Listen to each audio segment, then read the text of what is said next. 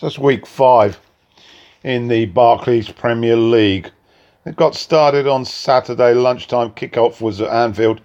Liverpool at home to Newcastle. Henderson was on the bench with Milner, as was Firmino, who'd come back pretty late from an appointment with Brazil in Los Angeles. Oxlade-Chamberlain was on from the start. Newcastle, much the same team as they had with Atso up front with Joe Linton. Liverpool haven't lost at home for almost 2.5 years, and the current run of wins and draws and losses is 21 without loss. That's in all competitions, home and away. So on the face of it, Bruce has a pretty difficult task ahead of him. However, you wouldn't have thought so, because after 6 minutes, first really meaningful attack from Newcastle, and the ball was hurried out to the left with Williams, and he came in from the left flank into the box, got the ball onto his right foot on the edge of the area and whipped in a fantastic effort, which hit the roof of Adrian's net, and all of a sudden the Magpies were 1-up. 11 minutes, Oxlade-Chamberlain got a snapshot in, went just wide. He was looking good, considering that long time out with injury. Williams again was proving a bit of a handful on the left for Alexander-Arnold. He delivered a nice nice pass into the box, but the Liverpool challenge was sufficient to clear it. And then an audacious effort from Shelvey from 45 metres with the keeper off his line, but it went closer to the corner flag than the goal. A couple of teasing crosses from Robertson and Arnold were coming in now more frequently, and the second of Robertson's efforts found Origi, and his header just went wide. But definitely the pressure was mounting after 25 minutes with Liverpool dominating things. And there was a challenge in the area on Matip. Howes of a penalty waved away. But finally on 27 minutes, another movement down the left, and Robertson managed to feed Mane, who, as he does so often, creates a yard of space on the edge of the box and hit a shot across the face of the goal, and it went in the top corner, and the man from Senegal had equalised. That was his 5th of the season, and we were level at 1-1. Liverpool were now thoroughly in charge of the game, and Newcastle's defence was struggling. They were getting deeper and deeper and deeper, and when they cleared the ball, it just came straight back. 35 minutes though, Origi's ankle started flaring up, and he was replaced by Firmino, probably earlier than Klopp had expected. But a few minutes later, a great pass by Firmino into space in the box. Mane ran onto it. He got there just ahead of Dubravka. His shot sort of cannoned off the keeper and rolled into the net. It was definitely a goalkeeper's error. He should have really got there before Mane and cleared it away, but it cannoned off Mane and went in. So that was 2-1 for Liverpool. It stayed that way until the break. But second half, it was really just the Liverpool show. They don't get beat when they're ahead at half time, and they started playing that delightful, neat, interlinking football. Robertson had a chance when he was put through by, and then a little later he provided for Wijnaldum, whose lob volley just went inches wide of the upright. On 54 minutes, a rare break by Newcastle. Atsu managed to get to the corner flag, but his cross went to Kraft with a golden opportunity, but he blasted it high and wide. Newcastle's defence, as I say, really under pressure. Arnold had an effort which was blocked by Dubravka, and another attack down the left set up Van Dijk, set up Robertson outside the area, but his effort was deflected for a corner. And then finally on 71 minutes, Liverpool deservedly got their third. And what a delightful goal it was. Coming in from the right, Salah interlinked with Firmino.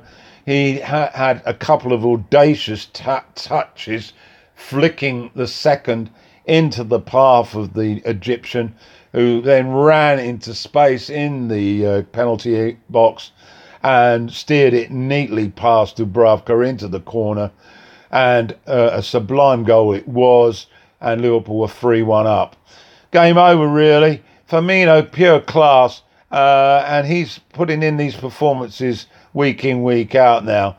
Well, that was about it, really. Dubravka stood firm to block Arnold late on, and Mane had a chance on a hat-trick, but it was chalked off because Firmino laid it on, was offside. So we got to the final whistle, and comfortable win for the league leaders ahead of their Champions League match away in Napoli on Tuesday. Final score then, Liverpool 3, Newcastle 1. So to Old Trafford then, Manchester United at home to Leicester. Team news, no Paul Pogba, he was injured. Matic came in for him. Young continuing at left back with no Shaw. Martial still out. Rashford up front. Mata in the starting lineup. For Leicester, Gray was recalled. Albrighton on the bench. Let's get into the action then.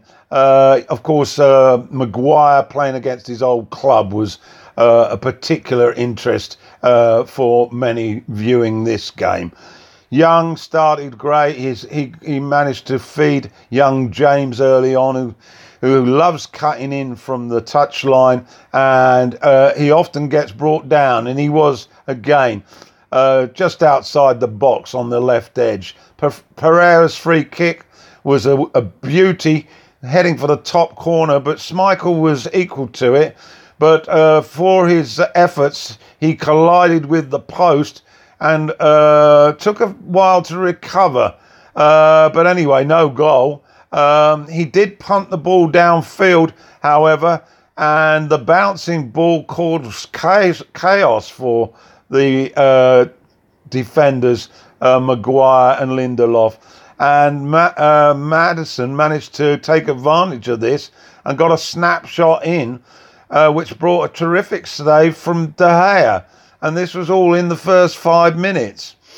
8 minutes then, another attack by United. The ball was put into space on the right edge of the box. I think it was Pereira that got to it and sent it back across the area. Rashford running in with Soyuncu. He got there just a fraction ahead of the Leicester defender, who then decided that he couldn't avoid bringing him down, and the referee pointed to the penalty spot. Well, United have had some issues on taking penalties this season. Rashford scored one, missed one, but he stepped up cool as a cucumber and placed it in the corner, and the Devils were 1 up. I must admit, at that particular point, they were probably good value.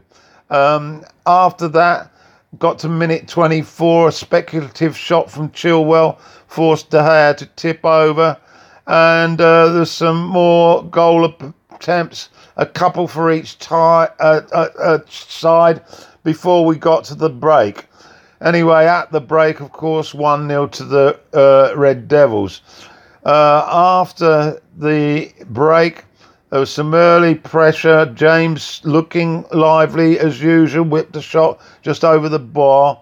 And Mata also warmed Schmeichel's palms. Rashford had a free kick 30 yards out.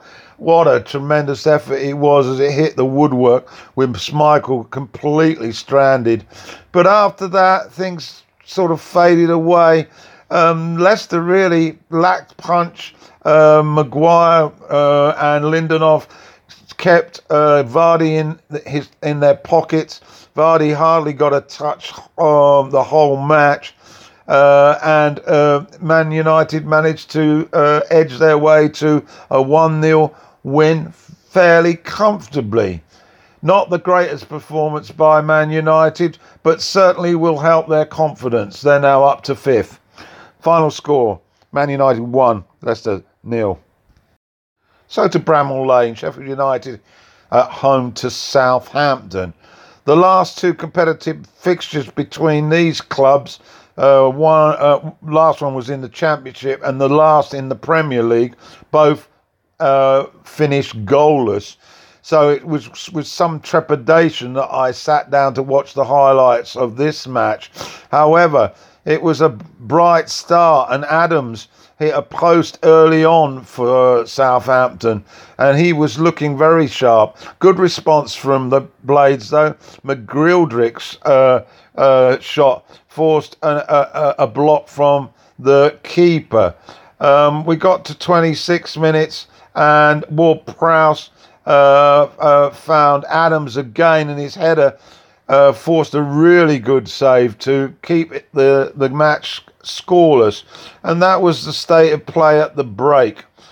Shortly after the second half had started, McBurney converted a free kick which was whipped across the box, but VAR chalked it off because another Sheffield United player had strayed offside in front of McBurney, and he was certainly interfering with play. So it remained 0-0. And then on 66 minutes, it looked like we might be heading for another goalless draw, but then a piece of absolute magic from Djenepo, who managed to dribble his way through past 2 or 3 defenders across the box, made a yard of space after this great run, and then put the ball in the corner wide of the keeper. It was definitely a gem of an effort, and so 1-0 to Southampton. After that, the Blades tried hard. They had a lot of effort. In fact, too much at one stage. After sending on their goal scorer Billy Sharp, he managed to get red carded for a challenge that was a little nasty. Didn't deserve a red, but he went off, so they were down to 10. Unfortunate for Wiley, he was Chris Wilder. He was pragmatic in interview and basically said, "We're just not converting our chances." So the final score was Sheffield United 0, Southampton 1. Wolves at home to Chelsea. It was Nuno Espirito Santos' 300th game as a manager. Chelsea reverted to a back three, and Wolves rotating far more this season because of their Europa Cup exploits. They've used more players in 5 games than they previously did in 15 last season. So it certainly reflects the demands of playing in Europe. Early on, not much to report, but just before the half hour, Chelsea ratcheted it up a notch or two, and they managed to score 2 goals in a matter of minutes. First, Tomero swept in a ball neatly to open the scoring, surprising for Patricio. And then 3 minutes later, Abrahams, he also got his first. after the ref played an advantage, and all of a sudden Chelsea were in complete control, 2 up. And Abraham, probably his best goal on 41 minutes following a neat team move. He climbed head and shoulders above the defender to head the ball in the corner, and it was 3-0 to Chelsea at the break. The Wolverhampton faithful were stunned, to be frank, and on 55 minutes Abraham got his hat-trick goal when he outfoxed Cody running into the box, and then after getting some space hit the corner of the goal, and that was 4-0. After that, basically Wolves sort of woke up, and they managed to get an own goal courtesy of Abraham on 69 minutes, and Catrona also managed to make it 4-2, but it didn't make a great deal of effect on the game, because in added time Mason Mount capped a great day by getting Chelsea's 5th. Lampard was absolutely delighted, and this young side are getting better and better. It's certainly a promising look now to this Chelsea side, and I'm sure they're going to have a good season. So the final score, somewhat surprisingly, Wolves 2, Chelsea 5. So the final game on Saturday afternoon, the late kickoff, was at Carrow Road. Norwich City at home to Manchester City. Norwich had equipped themselves very well against Chelsea, albeit on the end of a 3-2 loss. But what could they do against the high-flying champions? Well, the first thing was that they were without 8 of their regulars, sidelined through injury. So there was a lot of squad players in the starting lineup. And the question was, could they handle it? City, well, Stones was in for Laporte, who's going to be out until the new year. Gundogan and Silva were in for Mahrez and De Bruyne. I didn't see a lot of highlights of this, I must admit, on the BBC programme, Match of the Day. So my comments are going to be limited as well, because it's far too late for me to watch this game live. But the early part of the first half was dominated by City, but it was Norwich on 18 minutes that went ahead when McLean handed in from a corner at the near post. The marking looked pretty shoddy, but Norwich weren't complaining. They were 1 up. And then at 28 minutes, another counter-attack by the Canaries, and this time Pukki on the right managed to get his cross to the far post, and Cantwell was there to steer it home, and all of a sudden the Canaries were 2 up against the champions. Certainly Guardiola looked a bit shell-shocked on the sidelines. Typical response from City, they just continued playing the enterprising football. Sterling went close, he hit a post, and then just as the half-time whistle was upon us, Aguero managed to get his goal, and he was sniffing on the 6-yard box, and he managed to connect. And so City had probably rather luckily go in just the 1 behind at 2-1. But really, although they had dominated possession, the chances were really limited, and Krul had hardly had a lot to do. Into the second half then, and City's defence again found wanting. Stones, first of all, very hesitant, and Pukki managed to get the ball from him, but his effort was a little bit tame. On minute 50, however, another dreadful defensive error by Otamendi, and Pukki didn't miss around this time, being set up, and he plodded the ball into the net. City were 3-1 down, and Norwich fully deserved it. After that, again, the pattern developed with possession for City, but not a lot of real clear-cut chances. Although on 88 minutes, an Otamendi effort forced Kroll to tip over. That then quickly, Rodri pulled one back from for City on minute 89, and all of a sudden it looked like they might well grab a point. But as it was, a couple of efforts with Krul showing his worth, and the final whistle arrived, and Farke had delivered. The Norwich faithful were absolutely delighted. They'd beaten the champions by 3-2. So that completes 5 matches that were played on Saturday. There were 2 more, but I'm going to include those in the second show, which will also include the 2 Sunday games and the game on Monday night. So sorry, you Spurs fans. You'll have to wait to hear my report tomorrow. But anyway, that completes part 1 of week 5 of this results show.